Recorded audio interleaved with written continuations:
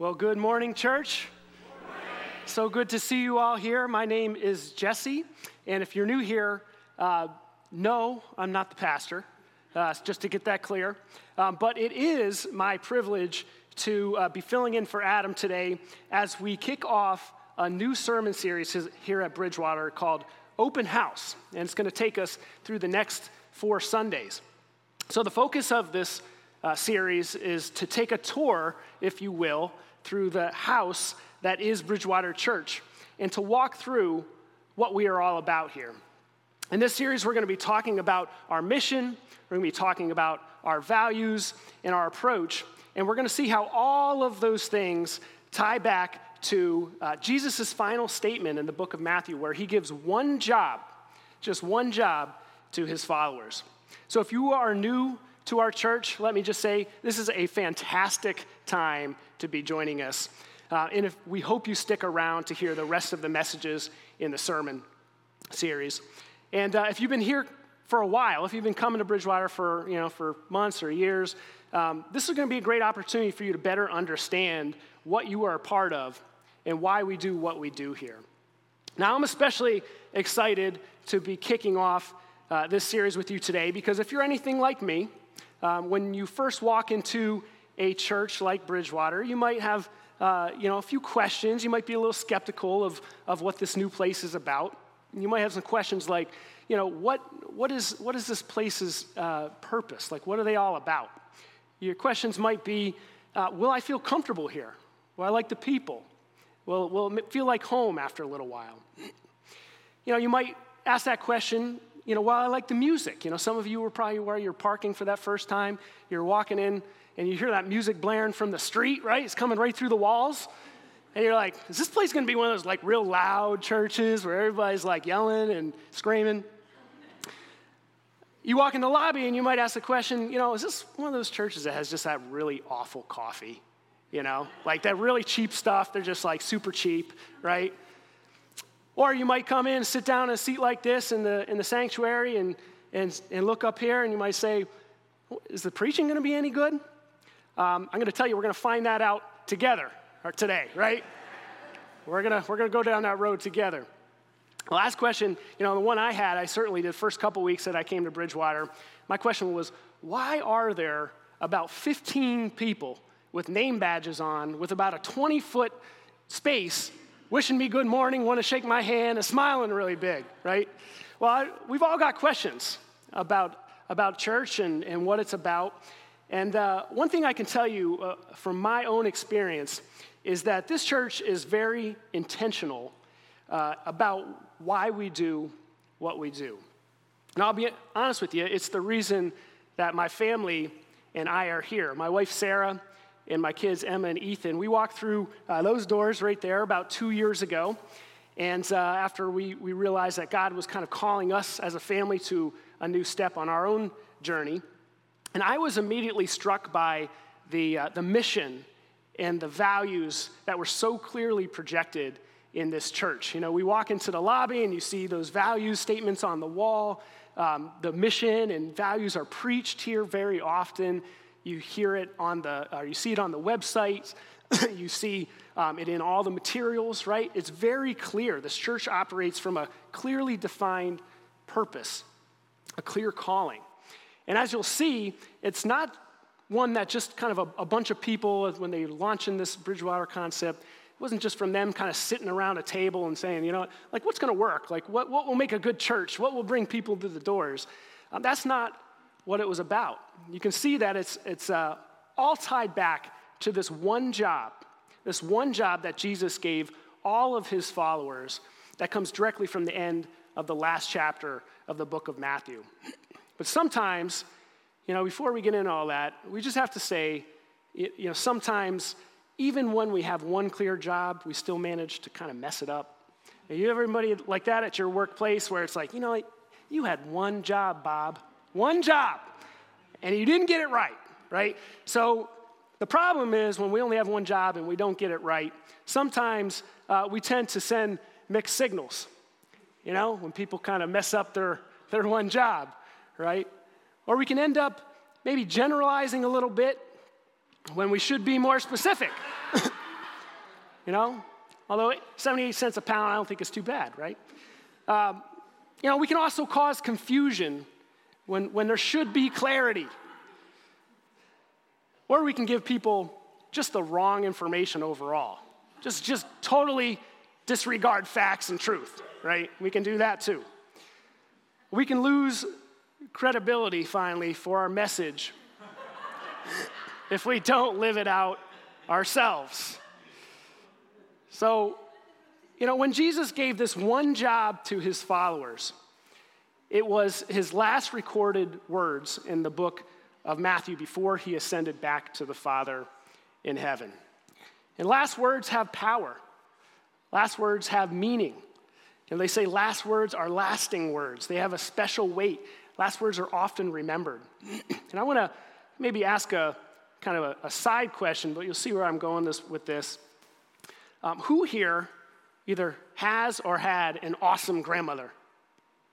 Yeah, I see lots of people. Who here is an awesome grandmother? Yeah? Yeah, Loudon, you can be proud about that. That's good. That's good. Yeah, grandmothers are pretty special in my book. And I had an awesome grandmother. That's a picture of her up there. Her name is Letty. And, Letty was just, we had such a special connection. And she was a really special woman. And she was one of those people who just seemed to have this especially close relationship with Jesus. She talked to him like he was in the room all the time, right? She talked about him like he was in the room. She always, whenever we spoke, she had a story about what he was teaching her, and she was excited about that, what he was doing in her life, how good he was. That's just kind of who she was, right? And I wasn't the only one who noticed this. Sadly, she did pass away a few years ago. And at her funeral, we all had an opportunity to share stories about her and just talk about the impact that she had on our life. And at the end, after all the family had spoke, a younger guy asked to come up and speak, and he was from her local church. And he said, I always noticed that she just had this such a close relationship with the Lord. And I just wanted to ask her, how did you cultivate that? Like, what's your secret? And so he sat down with her one time, and he asked her that question. He said, how are you so close to the Lord, right? And all of us were kind of at the edge of our seats. We're like, we're going to get a secret here. We're going to get the secret recipe for what she did, because all of us were thinking the same thing. And she looked at him, and she kind of thought for a little bit, and she said, well, I talked to him about everything, and I thank him for everything. And that was it, right? That was all. That was the whole big secret. And he told that story, and everybody just walked away and said, that just how meaningful it was, because it really summed up her simple, pure relationship that she had with the Lord. She talked to him about everything. She thanked him for everything. And this simple statement is stuck with me, as her grandson since she passed away. And I think Jesus also wanted his last words to be just as simple and just as clear. And so the passage that we're going to look at is the foundation, not really only for this series that we're going to be talking about for the next 4 weeks, but also for the church. And not just Bridgewater Church, but the church, right? So let's look at the first part of this passage together. In Matthew 28:18, it says, "Then Jesus came to them and said, 'All authority in heaven and on earth has been given to me.'"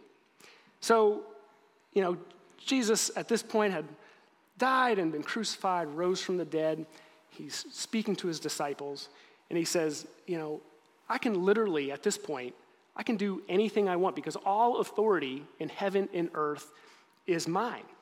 And so he could have, at that point, he could have started a big, political or military movement. He could have thrown off the oppression of Rome on the Jewish people.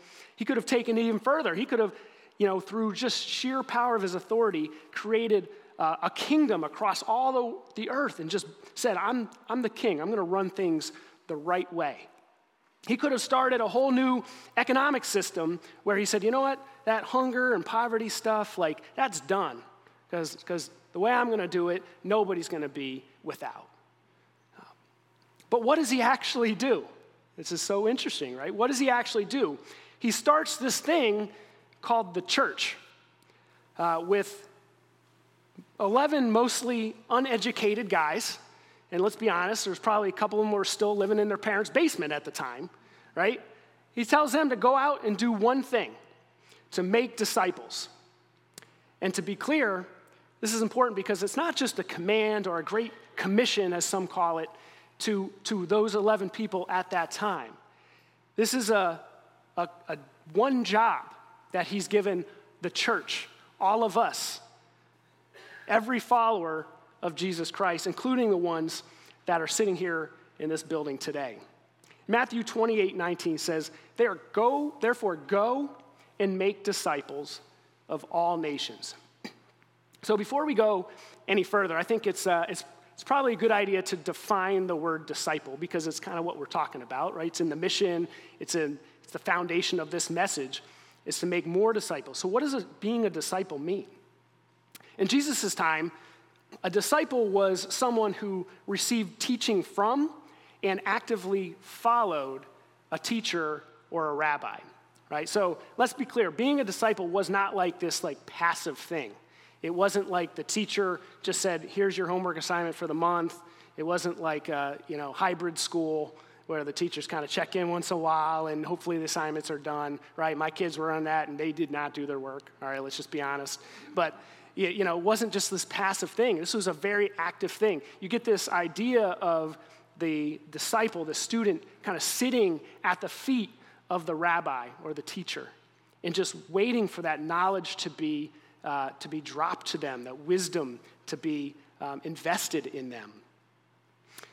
The disciple was also an active follower.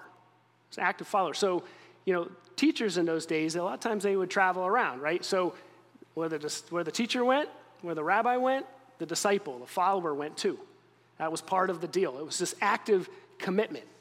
And we see that in the life of Jesus and his disciples. And remember, at this time, Jesus could have done anything he wanted. He said he had all authority, right? Even before this, he was raising people from the dead. He was healing the sick. He was creating huge buffet lunches in open fields with some kids' Lunchable, right? He was doing all this stuff that were just great miracles. But what does he do when he could have done anything? He chooses to pick, at that time, 12 men and to disciple them for 3 years, to teach them for 3 years, to live life with them for 3 years. We always talk about small groups here. It's kind of a big deal if you've been here. Jesus was a hardcore small group leader. That was what he was, right? He was invested in these guys.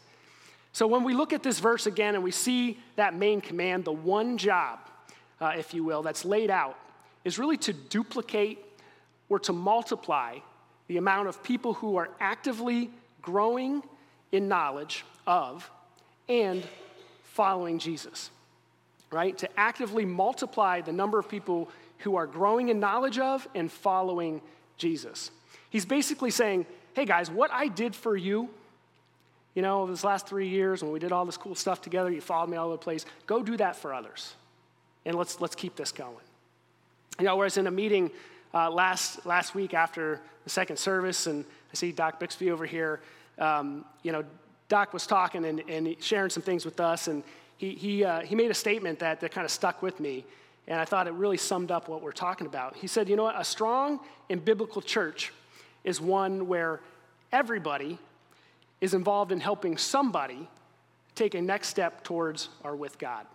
So I'm going to say that again. A strong and biblical church is one where everybody is involved in helping somebody take a next step towards or with God. Doc, I hope I got that kind of right. I paraphrased maybe a little bit.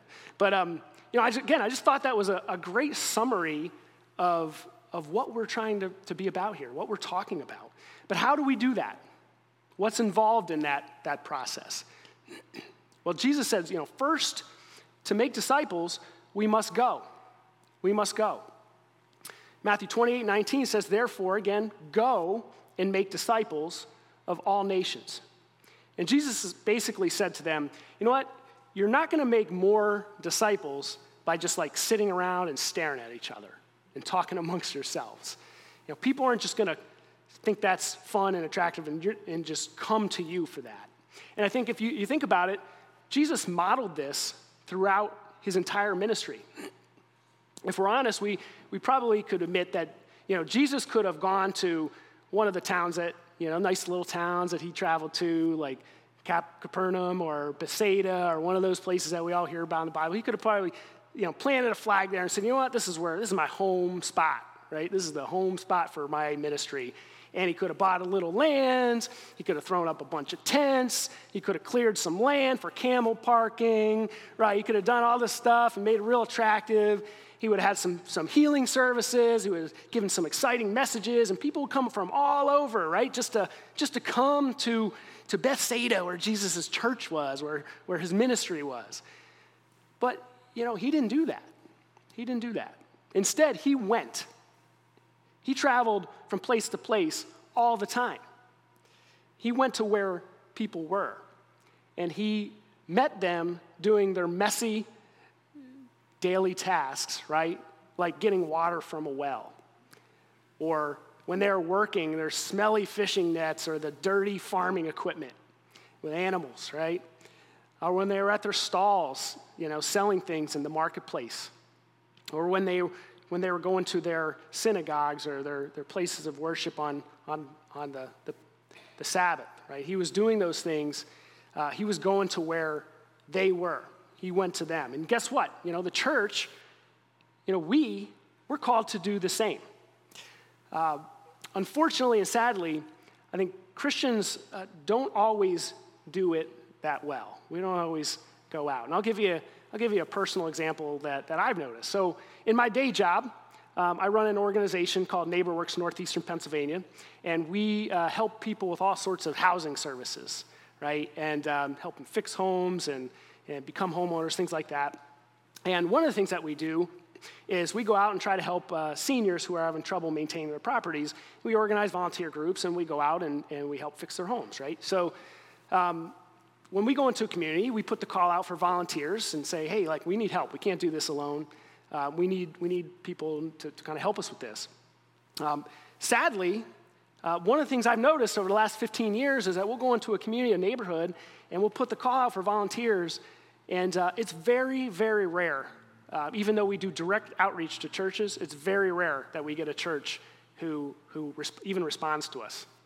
Like, we can't get their people, we can't get their pastors engaged, we just can't get them.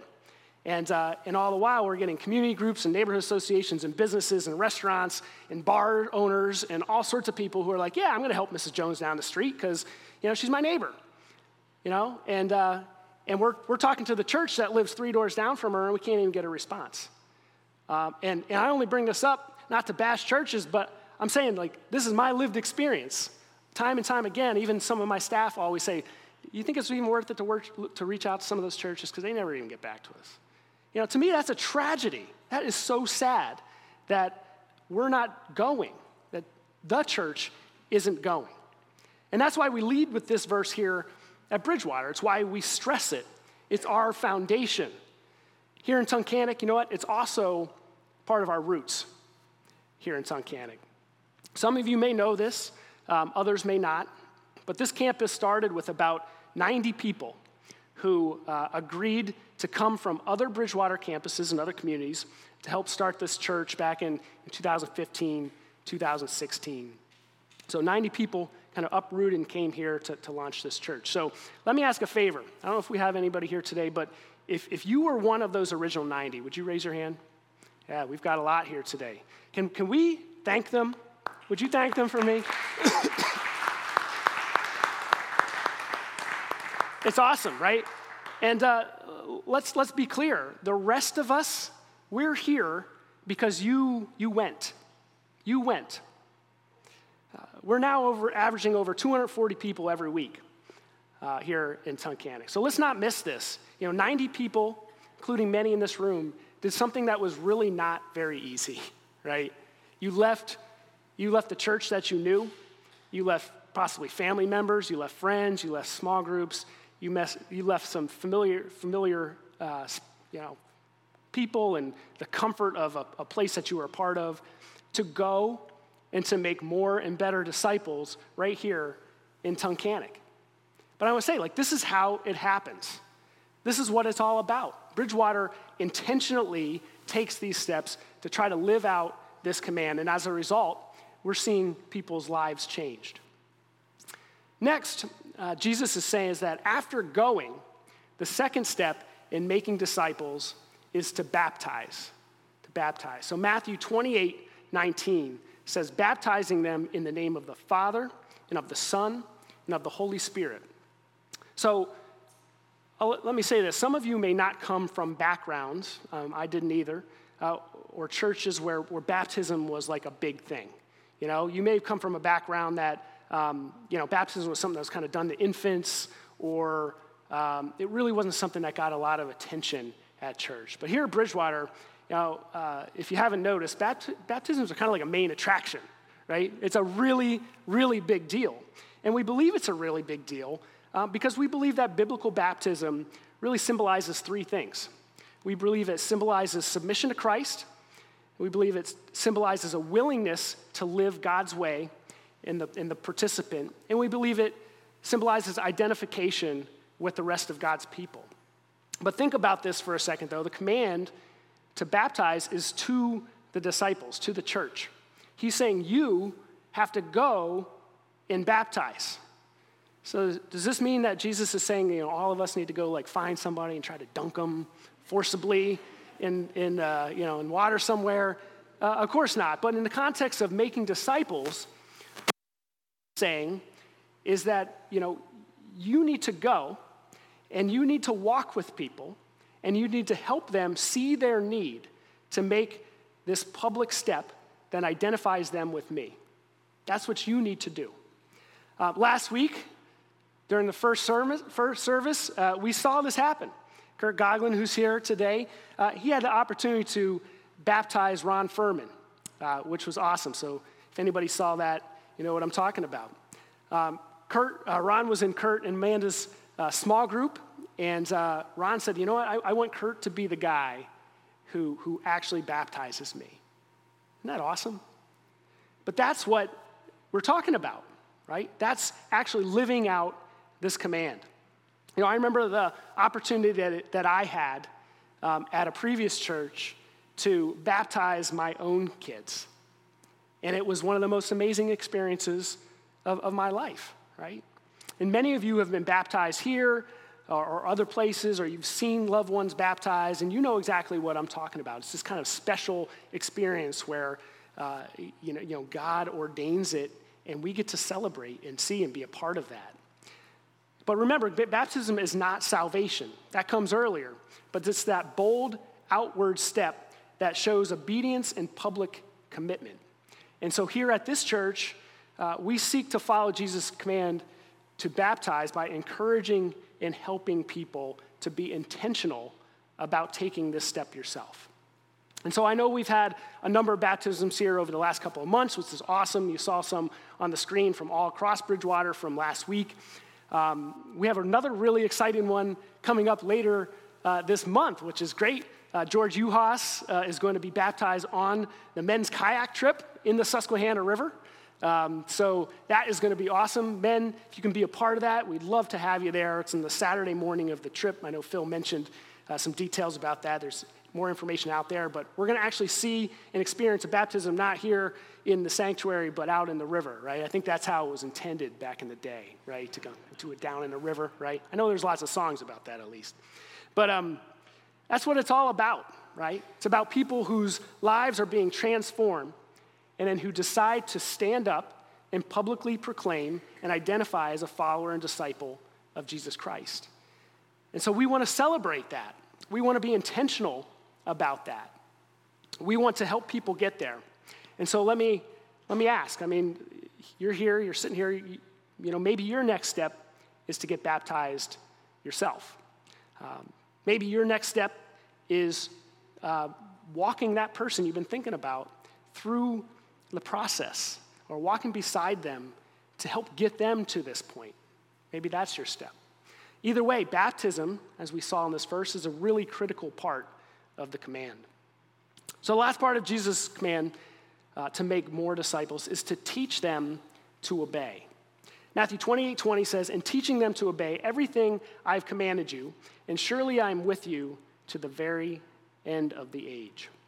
So to obey means that this whole deal we're talking about, this isn't just like some intellectual pursuit that we get to kind of be a part of. There are lots of people and lots of churches, unfortunately, I think, who focus on information at the expense of focusing on transformation. They can tell you a lot about God, a lot of interesting facts. There's scripture that's memorized. They participate in all the small groups and the Bible studies and the Sunday school lessons. But there's just one problem. They're not actually becoming more like Jesus, and they're not making more disciples. The emphasis is on gaining knowledge, not action. And the emphasis is on learning, not implementing, right? So if you notice in this command, Jesus doesn't say, go and make disciples by teaching them a whole lot of really detailed information about scripture and history so they know a lot. That's not really the command, right? He doesn't say, go make disciples and teach them how to protect themselves from worldly influences. That's really not the message either, right? He doesn't say, go and make disciples and teach them to defend their constitutional rights. Now, that's not what he's saying. He's saying teach them to what? To obey. To obey. And to obey what? His commands. So we see that here. He's saying obedience is a top priority. It's a top priority. Matthew 7, verse 24 says, anyone who listens to my teaching and obeys me is wise, like a person who builds a house on solid rock. So the foundation of the house that is Bridgewater Church is obedience to Jesus' command to go and make disciples. That's why our mission here is to make more and better disciples of Jesus Christ. So have any of you ever heard of this group of people in the Bible called the Pharisees? Maybe, yeah, you might have heard a thing or two about them. How did Jesus usually respond to that group of people? Was he like super encouraging to them? Was he like, hey, you know what? You guys are pretty great because you spent a whole lot of time studying and learning all the laws and memorizing all that stuff. You even like made your own rules and laws on top of those, so you were going for some extra credit there, which was pretty cool. You learned all these things and you know a whole lot. God is really, really pleased with you for all that you do. Now, right? That's not it. That is not how he did. In fact, he actually reserved some of his harshest criticism for people like that who had all of this information, all of this knowledge, but didn't actually use it in obedience. In John chapter 14, verse 15, Jesus says, if you love me, keep my commands. In John chapter 15, verse 14, he says, you are my friends if you do what I command. So obedience is what connects us to him, that relationship. And I think sadly, there are people who spend their whole lives gaining knowledge about Jesus, but not doing anything with it. And just as sad is that many of us, I think, have spent some time at churches who don't really ask much of us in the way of obedience. Church becomes more about comfort instead of life change and making more disciples. Before too long, you have just kind of what turns out to be a religious club that kind of feels good to be a part of, but that really isn't engaging in that one job that Jesus gave us. Alternatively, though, the good news is that I think, when it comes to obedience, this is also what makes Christianity so accessible to everyone. You don't need to know a lot, right? You don't need to know a lot. And I'm convinced, I really am, that Jesus would probably prefer a whole room full of people with kind of like a kindergartner's level of knowledge about the Bible and about him who actually obeys the things he said and the things that they understand, than to have a room full of people with a doctorate from Bible school who know a lot but don't really obey what they know. And why is that? Why is that? Why do I think that? Because I think that those who are obeying what little they know with authenticity is always going to do more to spread the good news and to bring people in. Always. And if I'm honest, I think I've gone through stages in my own life where I've been very focused on just kind of taking in information. Reading books and listening to podcasts and sermons and all this kind of stuff. And when I kind of look back on it, if I'm honest, and maybe you've been in this situation too, I usually do that. I usually go full speed into that when I'm trying to avoid something that God's like, you really need to fix this. You need to obey me here. And I'm like, yeah, no, that's cool, God, but, I'm going to learn more about you over here. I'm going to learn, where Jesus grew up and, all these other interesting facts. I'm going to spend my time listening and learning. All the while, he's like, no, do this one thing, do this one thing, do this one thing, right? But I'm ignoring that because I'm just trying to take in information. It makes me feel like I'm doing something, right? But he's saying, look, teach them to obey. And it's not just about that information. It's about obeying because that's what transforms your life and the lives of others. So let's take a minute here today as we close, maybe just to talk a little bit about what our mission is not or isn't here at Bridgewater. What is not our mission? So our mission is not just to create a nice religious club, We have some somewhat comfy seats and things like that, but it's not just about trying to pull people in and just kind of have a place where people feel comfortable. Our mission is not just about having awesome modern music, which we do, or polished video production, or creating a cool brand that people throughout the region recognize just so that more people are a part of it. So yes, the good news is that the church has grown pretty significantly. Back in I think 2010, about, as you can see, about 400 people. We've grown over almost 1,000 attendees across all the campuses in the last decade. You know what? That's a really, really big deal for a region like ours. That's not a small task, right? That's God blessing over and over again. But you know what? We're not just about growth for growth's sake. So we can be bigger and more busy and show everyone else how great we are and that our model works or anything like that. Who cares? Who cares? Right? That's just not what this is about. If I asked you, maybe to illustrate that, if I asked you, how many of you wish there were 100 more people here this morning in this service? You'd probably think, well, yeah, that'd be great. But, it'd probably be a little harder to park and find a parking spot. And you know what? I always like to sit in this one row. If they got here earlier than me, maybe I wouldn't get my seat. The coffee would be gone maybe. I don't know. It's this nameless kind of faceless numbers, when we're thinking of those 100 people, that's just a whole different scenario, right? But if I asked you, how many of you wish you had a friend or a family member or a neighbor who isn't here sitting right next to you today? I hope every hand would go up. I hope every hand would come up, because our foundation here is really to make more and better disciples of Jesus Christ. And we do that by going to where people are outside of these walls. And we do that by walking along with people on their own journey to make their own public declaration as followers of Jesus. And we do that by teaching and helping each other to obey the commands that Jesus has given each of us.